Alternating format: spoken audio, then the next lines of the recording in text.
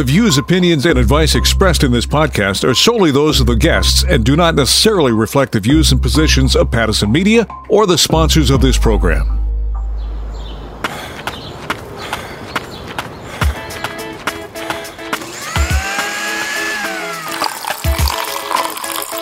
Breathe out, 2, 3, 4.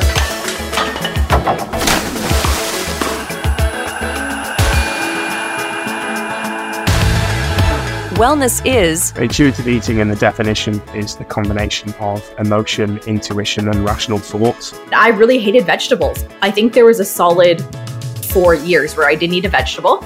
Waste is waste, whether it's in your body or in the garbage. If there was an acceptance that our capacity to notice and feel the entire spectrum of emotion only means that we can feel more of every emotion.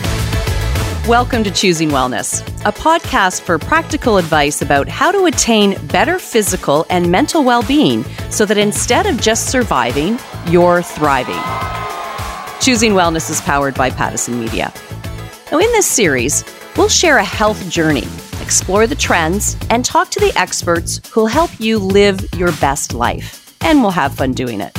In this episode, we talk with Julie Daniluk, one of Canada's best-known nutritionists, about sugar, a Being Real story that was life-changing.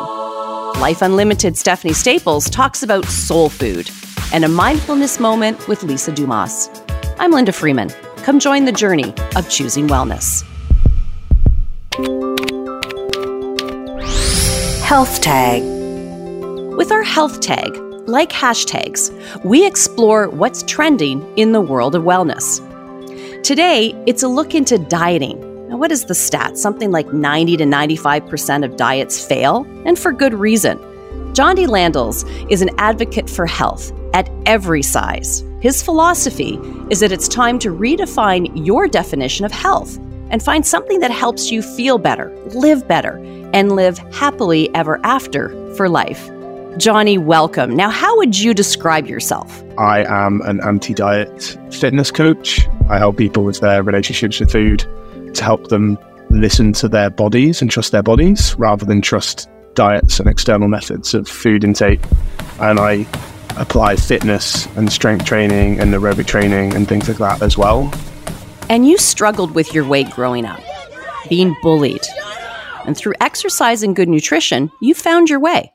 And then through your training, you've learned about something that quite frankly changed your trajectory to where you are today. I was doing a coaching certification on how to be a better coach. And within this course, they mentioned the terms disordered eating, this idea of rigidly tracking your calories and macros, rigidly relying on external plans, rigidly weighing yourself all of the time, having major anxiety if you couldn't exercise or couldn't eat perfectly, lots of like yo-yo weight loss, weight gain, loads of anxiety and insecurities about your body. I was just looking at it and thinking, this is defining my entire life right now.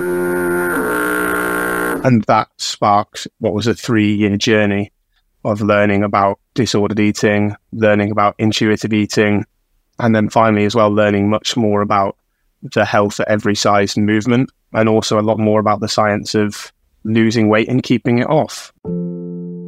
Now, for clarification, disordered eating and eating disorders like anorexia or bulimia, they do share some commonalities. But an eating disorder is a clinical diagnosis, and disordered eating refers to abnormal eating patterns that do not meet the criteria for an eating disorder. So, Johnny, can you give an example of disordered eating? Yeah, so let's say that you are so obsessed with your macronutrients all the time that it is affecting your social health. And it's affecting your quality of life because you're not able to eat out at restaurants anymore, or you're not able to have any candy at any point because your calories are so low. So you have like this fear of weight gain as well as an obsession with macros that has become anxiety inducing, that it's not conducive to a healthy life. And that would be a disordered eating habit. What do you think we need to do when it comes to building healthy food habits? If you come at this from a place of abundance where foods aren't off limits, and you talk to people a lot more about eating foods that they enjoy, having a balance of foods where they're truly kind of listening to their body, their thoughts and their emotions all at the same time. That's the combination of intuitive eating. you get to a position where you're eating foods that you know how to prepare, you know how to cook, you are culturally associated with. Like, that's such a massive piece in terms of different cultures and nations and families all have such different food rituals and delicacies and culinary habits and all of these things. And that should be definitely honored for each individual person, as opposed to the Western wellness of clean eating is a very specific view, doesn't fit the majority of the population. Healthy eating means getting enough nutrients, enough food in general, and a good variety of food that includes a broad mixture of meats, fish, grains, nuts and seeds, and fruits and vegetables. And you can eat those in the combination that feels good to you. Then you can see people's light bulbs kind of flick on and go, oh, wow, okay, well, if that's what healthy eating means, how do I want that to look like? And how would you describe intuitive eating? Intuitive eating in the definition terms is the combination of emotion, intuition, and rational thoughts. You're going to have different levels of hunger on a day-to-day basis. On a meal-by-meal basis, your body's going to want and need different nutrition. So the point is to try and build that trust back into your body to go, how hungry am I right now? What is my body telling me that I need from a satisfaction perspective in terms of taste, texture, and when is my next opportunity to eat? Listening to your fullness, stopping when you've had enough, knowing that no foods are off limits, but then also knowing how your body feels legitimately when you eat certain foods, so that you can work towards what we call body-food congruence, where you're eating in a way that matches not only your personal values, but how your body feels on a day-to-day basis as well. So you're saying being conscious of your needs and then thinking about our thoughts and feelings and how they affect what we eat. Our thoughts affect our feelings then affect our behaviors. That's the key link that we need to remember. And so if we can get so conscious of our thoughts and understand when we have negative thoughts about food, that they're ultimately not going to serve our behaviors, then we can reframe them, right? And that's the really, really key piece. And that's why making peace with food and having unconditional permission to eat and rejecting the diet mentality are the first few pillars of intuitive eating, because you can't have any judgment about food. You can't have any judgment about your body, because if you have those things, you're going to be constantly filled with negative thoughts. And it's those negative thoughts that lead to negative behavior patterns that don't actually serve you. Now, there's also the idea of if you can't have something, you want more of it. But if you say it's okay to have it, you kind of change that dialogue. You change the relationship. Yeah. Part of intuitive eating is about learning the food voices inside of your head and which ones are helpful and which ones are unhelpful, and what you just described there as well. Because when you say it to yourself of like, I'm not allowed this, the diet rebel inside of you is like, yeah, but I'm going to do it anyway, right? And it's like, what's the point? You know, and you asked about how do we make healthy eating enjoyable. I think, again, it's just knowing that like eating cupcakes and cookies and all of those good things is part of eating healthy. Thanks, Johnny. What a great way to look at having a healthy relationship with what we eat. Really listening to ourselves and developing positive messaging in how we look at, think, and feel about food. Johnny Landels is a nutritionist, strength coach, and online health coach who works with chronic dieters to ditch the diet mentality, overcome disordered eating, and finally get results that last. To share in the discussion on healthy eating, tag us using #HealthTag.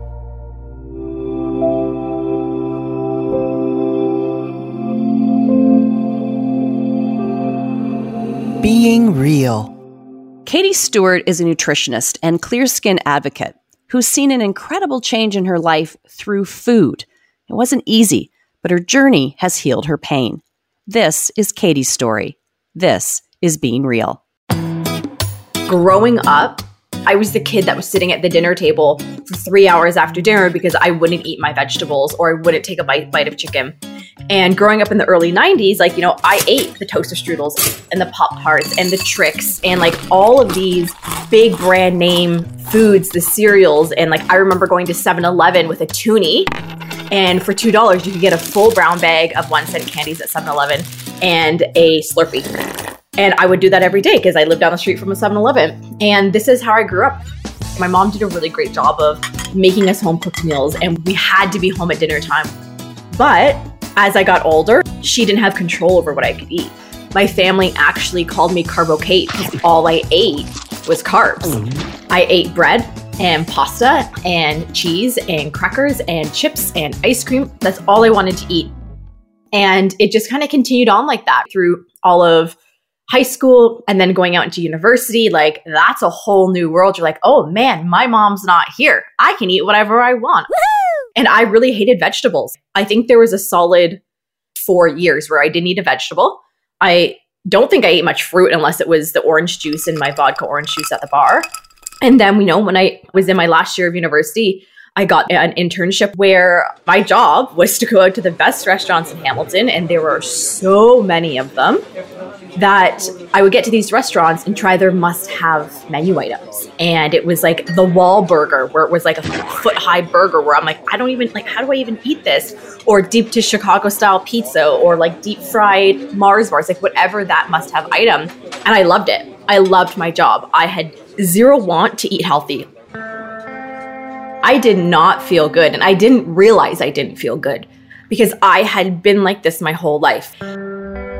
Having migraines so debilitating that I had to lay in a dark room and I can't even cry because it'll make the pain worse, or like clenching my stomach because of the pain. I remember my mom taking me to the ER in the middle of the night once because my stomach pain was so bad, and I had to get a shot of a pain reliever in my glute. And I just thought this was normal. I thought I was supposed to feel bloated. I thought I was supposed to feel hormonal and crazy. I was like, I guess that's just my personality. There's nothing I can do about that. And it really impacted so much of my life. It really is that emotional, mental impact. And then when I started working on the gluten-free cooking show, I was like, what is gluten? And I was like, you know what? I'm going to give it a try.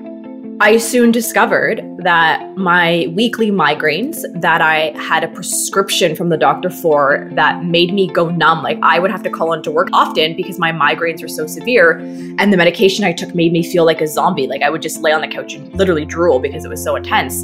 My migraines cleared up, and I had migraines since I was in kindergarten. My stomach issues completely gone. I no longer had really horrible stomach pains and stomach aches and like intestinal cramping. So I started to see, oh my gosh, by changing these foods, these symptoms that I thought were just part of being me have cleared up. And I'm like, okay, well, what happens if I try and get rid of dairy? So then I removed gluten and dairy from my diet.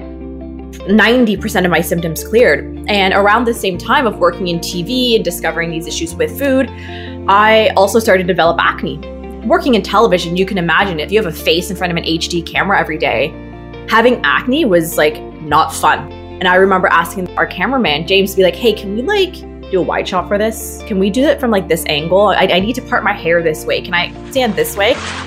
And I also at this time worked for Hockey Night in Canada. I spent 14 seasons working at Hockey Night in Canada.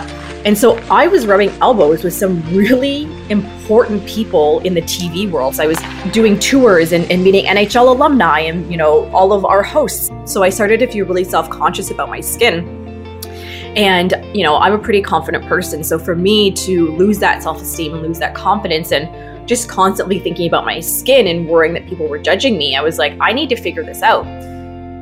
So on one hand, here I am realizing that food got rid of my migraines and digestive issues and all that kind of stuff. And then on the other hand, I wasn't really linking my skin to my internal issues.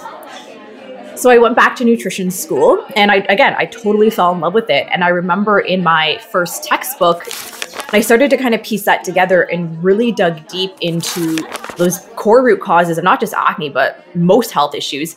And that's poor gut health, which in my case was from a lifetime of eating really inflammatory foods, drinking alcohol in my 20s. And when I dug into that and I was like, okay, let's clean house, let's repair, let's get the gut happy, let's get the liver and the colon and the kidneys and the lymph, really work on your different hormones, whether it's your estrogen, progesterone, cortisol, insulin.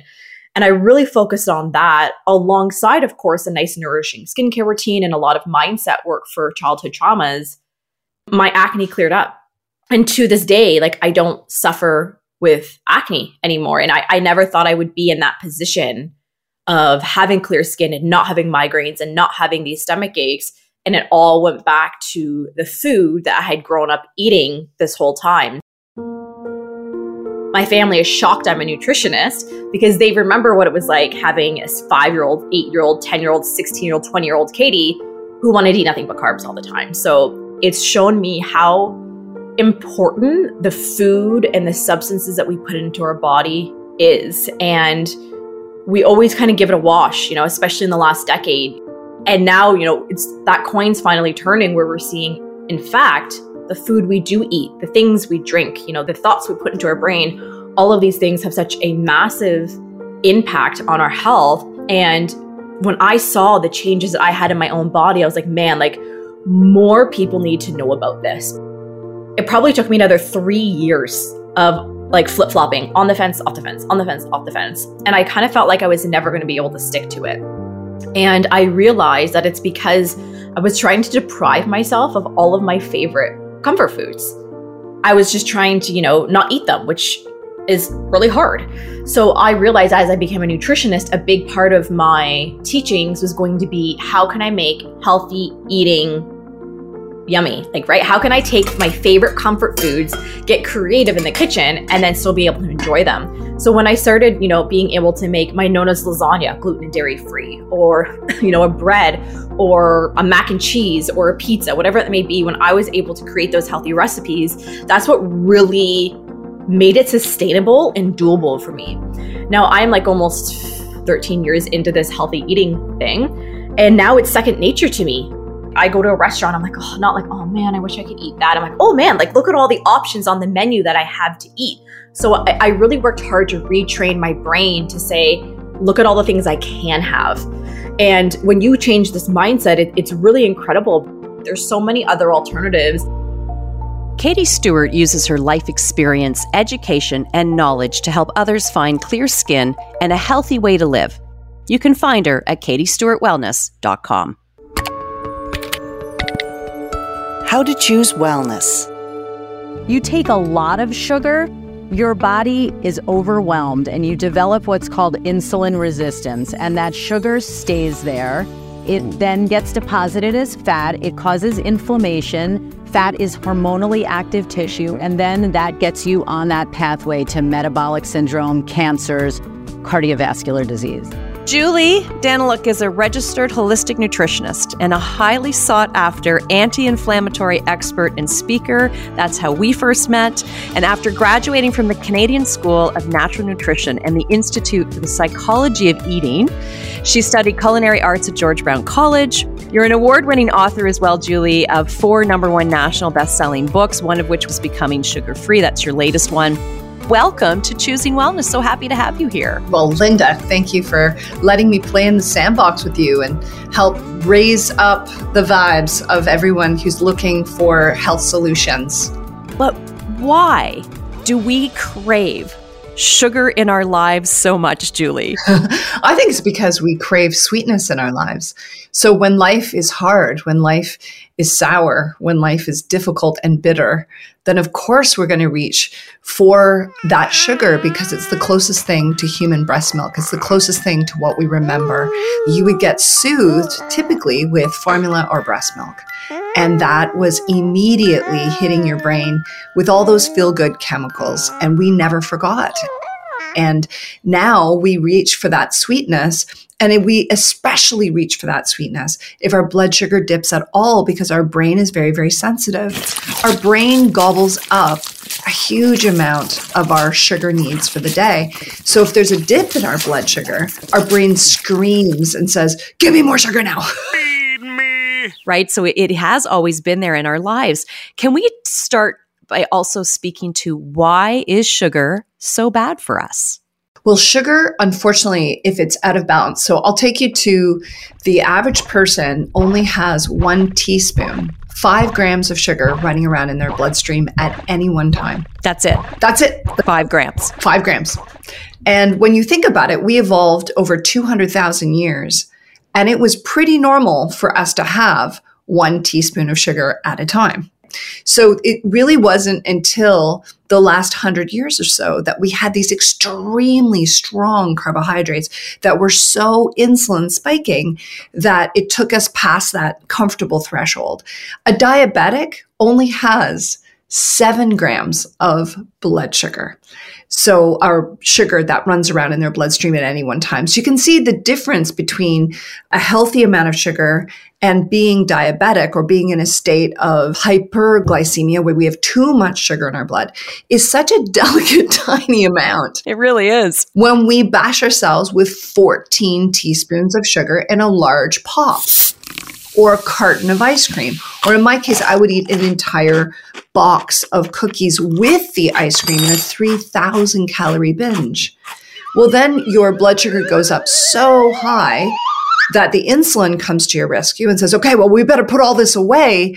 Oh, shucks, there's nowhere to put it because there's only so much conversion that can happen into glycogen. When we run out of that space in your muscles, then your whole body goes, okay, well, we better stick it somewhere. So it starts sticking it in really inopportune places.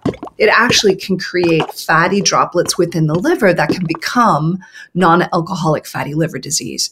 Did you know we not only fatty deposit around our liver, but they're now realizing we put fatty deposits around our heart. We put fatty deposits even around our pancreas. And when we get fatty deposits on our pancreas, we really are certain to become insulin resistant. And therefore, we can't get the sugar inside the cell to be burned as fuel. So it starts attacking the outside of the cells, causing systemic inflammation head to toe. And that's why I'm so passionate to help spread the word. You don't have to go off all sweetness. We just got to get off the table sugar.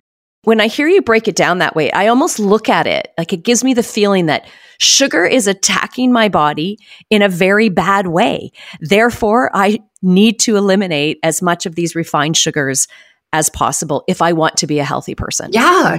Did you know when sugar attacks your eyes, it can create cataracts? When it attacks joints, it can become arthritis. When it attacks your skin, it can actually weather your skin and create more wrinkles. So people who have high blood sugar will notice their skin wrinkles much faster. And it also clogs the arteries. It creates micro fissures in the arteries, creating heart disease.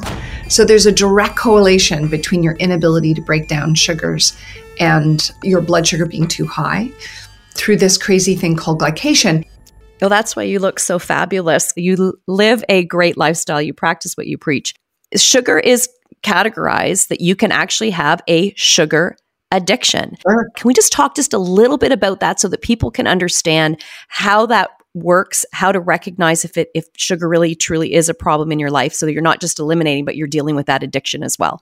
Well, when they do a lot of mice studies, they've realized that sugar is more addictive than cocaine. So in the limited amount of studies on this, they'll put a little lever in for a mouse to self-administer sugar and then self-administer cocaine. And they noticed that the sugar was actually more seductive for them, that they would eat themselves into a coma.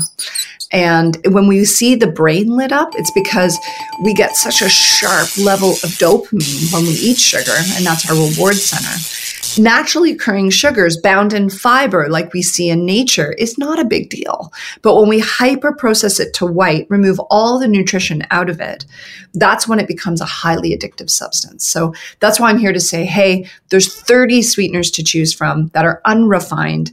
I'll say there's 30 sweeteners and about 10 of them are extremely good choices. Nature has it right. Nature provides the nutrition you need to break sugar down, and the fiber binds it so it trickles into your system like a time-release capsule. What can we have when it comes to sweetness? I would love people to sort of see it as a two-step process. So you can go fast or slow with breaking up with sugar. And some people never need to break up with sugar entirely. We want to start saying, okay, what's the least of the evils? I went for dates and honey because those are far less impactful and have some health benefits. Dates are really special because dates have so much fiber, so much B vitamins, that they've noticed that they really don't spike your blood sugar nearly the same way as regular sugar. And unfortunately, maple syrup is 85% sugar. So high in sucrose that it's a good idea to sort of try some of these other sweeteners that are less impactful. And then also, can you lean into plants that are naturally sweet? So we've got licorice, we've got cinnamon. These are naturally sweet things. And what they do is balance your personal blood sugar. So they've noticed how these substances have buffering agents in them, especially cinnamon. the dosage that moderates your blood sugar is just 1/4 of a teaspoon, can actually pull down your blood sugar when you eat something. So, making something like cinnamon toast would be less impactful than having just really strong sugar sweetened jam on the same piece of toast. So that's a really helpful thing. And then, of course, using as many fruits as possible, especially berries, because they're very low on that glycemic index, that index that teaches you how fast your blood sugar is being elevated by a food. Blueberries are so good, and they really help your body kind of repair some of the dietary damage of that age, the advanced glycation end products. So if you've had a lot of damage, then we want to lean into those wonderful berries, and also things like pomegranate seeds are great. So in the book, you'll notice a lot of sweetness coming from fruit. And fruit is just completely different because it's got that amazing matrix of fiber. You'll notice your blood sugar never goes up the same way that refined sugars would. And I have really great options, like a mango pudding in there that's very high in protein and fat. So it's buffering your blood sugar really nicely. And then my favorite sweetener of all time is monk fruit. So monk fruit. I was just going to ask you about monk fruit. So yes. So the second level of the course is to say, okay, I'm ready to let go of all caloric sweeteners. So I'm not going to have sugars. I'm going to go for sweeteners that are still a bit sweet, but it's going to deliver that sweetness with a lot of fat and protein. I'm going to let go of using honey in my tea, and I'm going to use this monk fruit liquid, which is a melon from Asia that's 200 times sweeter than sugar, but doesn't have any added calories. So the melon skin is ridiculously sweet, and it's truly a gift from nature because this stuff is crazy sweet. But 1 drop will do you, like 1 drop, 2 drops max in your tea, and you feel like you're drinking a honey sweetened tea. It's so sweet. These things come from nature and they can make a huge difference. Yeah, exactly. I think it's really where your health is at. I do not diet. I eat according to my goals now because I've learned too much that if you create the wagon, you're going to fall off the wagon. Yes. Approach it with that really earnest and very playful way of saying, okay, this is a lifestyle. I'm going to take a run at this. I'm going to see how it feels. You're much more likely to stick with it because you haven't created rigid rules that are forcing you into a box. Because I came from the diet world, like being a nutritionist, we are constantly schooled on exactly what box to jump into. And here's the menu plan, and you need to eat this on a Wednesday night. Well, it never works. And 95% of diets fail. So now I'm like, why don't you just approach this and see where on that sugar-free continuum are you? Just do what fits and feels right in your body. And I think this is such a great place to start for people who have maybe struggled with their weight, have energy issues, they don't quite feel right in their lives. Like I think taking a look at trying to get rid of sugar, becoming sugar-free to some level is a really good way to see how you are, to really check in with your life and your overall health. So what are some of the basics that people should be looking at if they want to start this journey of becoming sugar-free, other than the 2 obvious ones we just talked about? What are some of the other things that people should know? I wanted to test this really cool study that came out in 2015 that proved if you change the order in which you eat things, you dramatically reduce your blood sugar spikes. So the first day, I ate a bagel, then I ate 3 eggs, then I ate a salad with nice pesto dressing on it, so good quality olive oil. In that order, my blood sugar went up to 8.5. Whoa. I know, it's like way too high. Then the next day, I ate the 3 eggs, then I ate the salad with the pesto dressing. And then at the very end, I had the grain-free bagel because I'm actually gluten-free. And when I ate it in that order, my blood sugar never went over 5.5. Really? Just change the order in which you eat things, and you will dramatically be able to change how you react to the food. Because you need fiber, you need fat, and you need protein to slow down your reaction to carbohydrates. And that's how you're going to break up with carbohydrates. Stop putting it out the front. Stop saying it's the main course and dessert and my snack, and start making protein, fat, and fiber the absolute obsession, the main wholesome person next door that you're dating. And then occasionally you can have those carbs and they're not going to run you over. And it's really exciting to hear you say that. And that's doable for everybody. Like we can all do this. I have a treat every day, so I don't have to cheat. Yes. Why do we need cheat days? Cheat days are like, hi, I'm going to whack out my body. I'm going to whack out my hormones. I'm going to eat everything I'm allergic to. I'm going to feel like absolute garbage. Why can't we just make treats that make us feel good in the moment and good the next day? That's a real treat because you're treating your palate and you're treating your body right. Julie, you're amazing. I could talk to you for hours. Before we go, is there anything else that you would like to add? I think I'd love to just have people believe that at any time is the right time. A lot of people say, oh, it's not a good time to get started because, I got a wedding coming up or I'm too busy at work. And, I did the Dr. Oz show and I was like so stressed. That's when I doubled down on my healthy nutrition because it focuses your mind and it actually makes you far more positive. And so once we actually put the good nutrition in long enough, all of a sudden we start to touch down with our authentic self and it feels incredible. So I just want to give people that feeling of nothing tastes as good as healthy feels. And I promise you it can even taste amazing while you're healing. So thank you for this opportunity, Linda. It's been really fun. What an incredible place to end off with people. And you can follow Julie on Instagram. She's on Facebook, Twitter, TikTok. Thanks for joining us. Thank you. Life Unlocked. Let's talk about healthy sugars, shall we? I think so many of us have that sweet tooth. So when it comes to all natural sugar options, let's start with dates.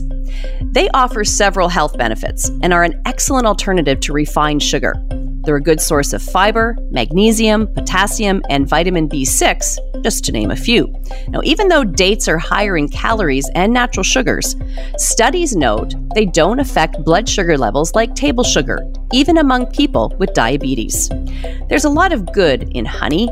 There's an abundance of plant compounds that provide anti-inflammatory and antioxidant benefits. Honey also has a slightly lower glycemic index than table sugar, but use it in moderation as it's still high in calories and sugar. All natural maple syrup from maple tree sap contains a few minerals including calcium, potassium, iron, zinc, and manganese. It may have anti-inflammatory and antioxidant effects. However, it is very high in sugar, so use it in moderation. Monk fruit extract is obtained from a plant native to China and is about 300 times sweeter than sugar. It contains no calories and doesn't affect your blood sugar levels.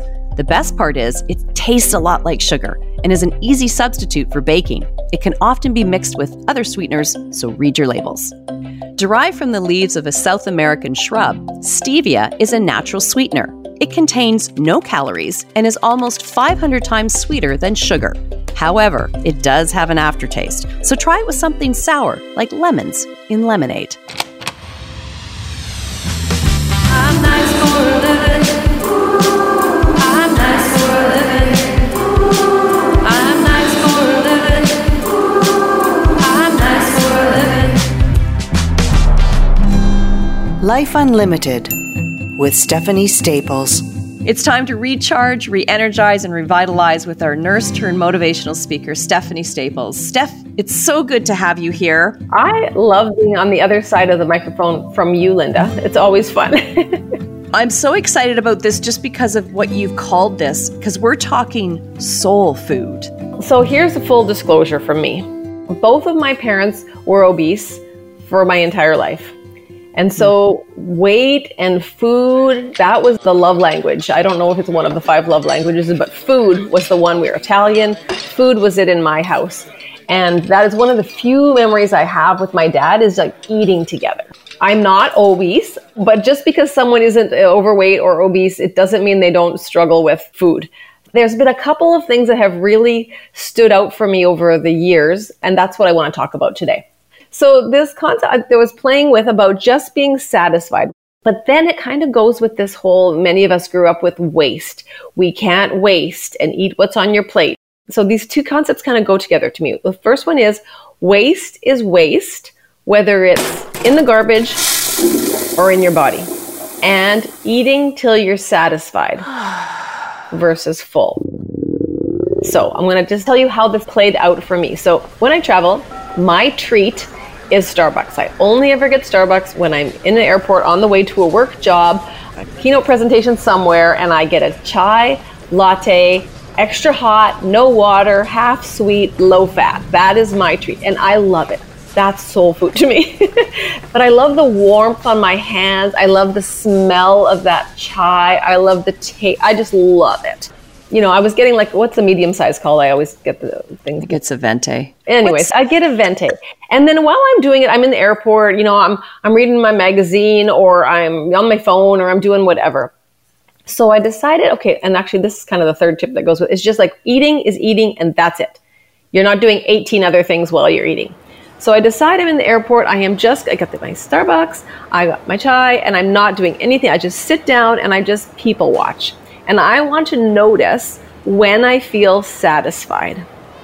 I sip, and then I feel satisfied. Could I drink this? Absolutely. But I feel satisfied. So I opened the lid to see how much is left. And there is a good third of it left. Wow. And I'm like, oh my gosh, like, and it's expensive, right? I'm like, I can't throw this away, but waste is waste, whether it's in your body or in the garbage. This kills me, but I let it go into the garbage. It's gone. I don't drink it. I wasted that money perhaps, but the next time I just ordered a small, which is called a regular. Okay. I think. So the next time I ordered a small. So I thought, okay, the money I wasted on my venti, I've saved now because now I only ever need a small. So I get my small the next trip and I do the same thing. I don't do anything else. I just notice when I'm satisfied. Then I open my lid and I see there is, I don't know, maybe a quarter left. And I'm like, that's interesting to me.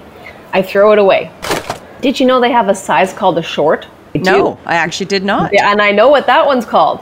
And so now I get a short, which is even cheaper, which still has the same warmth. It has the same fragrance. It has the same taste. It's still delicious. I drink it all, so I don't waste any. And it's awesome. And it's my soul food. Those three things together. Waste is waste, whether it's in your body or in the garbage. Eating till you're satisfied rather than full, even if it's delicious. And just being present with your food. Just doing that. Game changer. Now, does that always happen? No. But generally, overall, this has been a real game changer for me. This is a really fascinating test that almost your own personal research study that you just did. Taking a moment to realize, do I need all of this? And the other part of this that is so key is not doing a million things as you're eating. Just eat. Just drink your tea. Do what you're doing and be in that moment. One of the hardest things for people to recognize, though, is when they are actually satisfied compared to being so full that they're uncomfortable. And there's lots of studies that show, there's a study about popcorn in the movie theater, and they gave people like horrible popcorn, stale, terrible popcorn. But, you know, we just eat it because it's there and that's what you do at a movie theater and etc., right? But you're right. If we can do this, start one meal a day or, 20% of the time or just more than we did yesterday, to be present and actually taste our food. Because often this happened. I'm like, where did my food go? I don't even remember tasting my food, right? I don't remember the texture of it. I don't remember. And I'm reading a book right now by Gretchen Rubin. It's called Life in 5 Senses, which might be a good conversation for another day. But, this has encouraged me more to slow down and just like, if you want to savor that taste, you don't savor it if you're just swallowing it whole in big bites and really quickly and doing 10 other things. It's like, do I like this flavor? Do I like this texture? Do I like this smell? Does the smell make my food taste better? It's like you said, kind of a street scientist, right? Conduct your own experiment. Make a little fun out of it.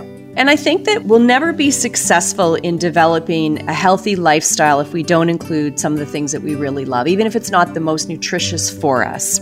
I think we still need to have those, but maybe you don't have the extra large. You take a small piece, you really enjoy it, and you realize that this has filled me. It's given me what I needed, but I didn't have to go overboard. And those small changes are what I think really can make a difference in someone's life. It's not about necessarily your size. It's about being healthy. And there's things that we can do so easily in our lives to be healthy, both mentally and physically, through the food that we eat and how we eat that food. So I like that you said that, and it's not necessarily about your size, because we do put a lot of stock in the number on the scale or whatever it is. My fitness thing personally is less about the number on a scale, but is strong, fit, and healthy. I want to be able to get down on the floor and get up without using my hands. But What you're saying about having that soul food, like, yes, have it. What we don't want to do is feel deprived. As you make these changes, it's incredible how over a period of time, you will see the differences in your body, in your mental well-being, just overall, when you're eating better, you're still filling your soul with the foods that you love, you're still eating what you love to eat, but really making your health a priority and making those right choices. And I think that if we could all just do that a little bit more, we would see the benefits of what putting the right food into our body can do. Yeah, and a little bit more is the key, right? If you want to jump in with both feet and do it 100%, like, more power to you, but most of us aren't going to do that. So something is better than nothing. And for me, a big part of it, it's not about that cutting that donut in half and saving those calories. It's about my mindset. It's about what's in between my ears. It's that I have control over food. Food doesn't have control over me. And I don't feel good about me when I feel like food is controlling me. Doesn't feel good. Yeah, it's the bam. That's Emeril, right? Does anyone remember Emeril the chef? He'd go bam after everything that he made. Right. So, but before we go, is there anything else you want to say? You know what? Small changes make a big difference in living your life unlimited. So let's go for it. Mindfulness Moment. In our mindfulness moment, yoga therapist Lisa Dumas speaks to mindfully embracing the holiday season. It seems that the holiday season can create an internal sense of guilt and lack, as if we're not doing enough, that we're not buying enough. It's a challenging time to move within and cut out the noise and cut out some of the self-help talk and turn our gaze within.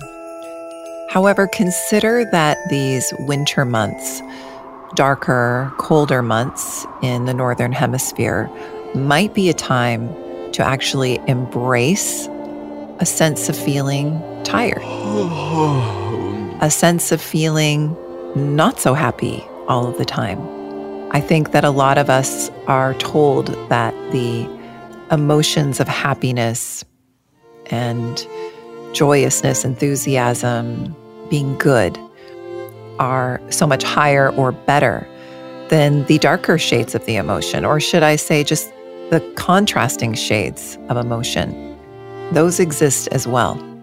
And perhaps they'd be easier to move through if there was an acceptance that our capacity to notice and feel the entire spectrum of emotion only means that we can feel more of every emotion.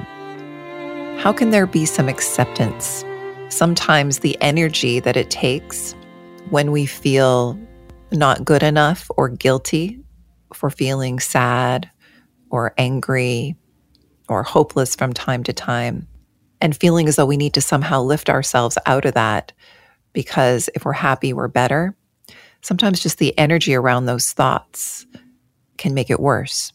But the acceptance that we will indeed feel another way, because you can think of emotions as having that quality of water. They're very fluid. And if we resist them, are they being held? How can we allow these emotions to flow into our experience, notice and observe them by naming them? Again, emotions have a physical sensation. Might we place a hand where we feel that emotion and acknowledge that emotion? That can be the first step to emotional processing. Giving ourselves permission to feel that emotion. For some people, processing deeper, more intense, challenging emotions can be moved through by journaling about them, by writing them down, by talking to somebody that we care about, by talking to a therapist about them, by physically moving in a way that feels joyful or that feels positive for you. At the holiday season, there are a lot of demands about exercising, and it's a time to get back into our exercise routine. Again, this can create a lot of internal pressure and sense of lack. I would invite those who are, still concerned about keeping themselves healthy and moving, just to know that yes, if we can, we're made to move. And is there a way of movement at this time of year that brings you joy? It doesn't mean you have to go to the gym or buy that exercise bike or go to the classes that are on sale right now. How could you move just through the house or in nature in a way that feels good for you? That might include other people, that might include joining some sort of group and feeling a sense of community. That can be something to ask yourself when it comes to keeping yourself moving. And one thing about movement is as we move our body even a little bit, that starts to change our breath. We start to be able to breathe a little bit more deeply and easier. And then that in itself can start to shift, in some cases, the way we're feeling and the way we're thinking, because all of that is connected. And those who talk about changing your thinking, it's often easier to just take an action and to start to move, and that can create that shift. And if there's a moment between thoughts where there's stillness, that's when you can reach for just the knowledge and the memory of a time when you felt better, if that's what's indeed needed in that moment. Because sometimes just the memory of feeling more free or light can remind us that emotions are indeed fluid. And even though we're experiencing something that may be challenging for us, there will be a time that we will be in a different place and our mind will be in a different place.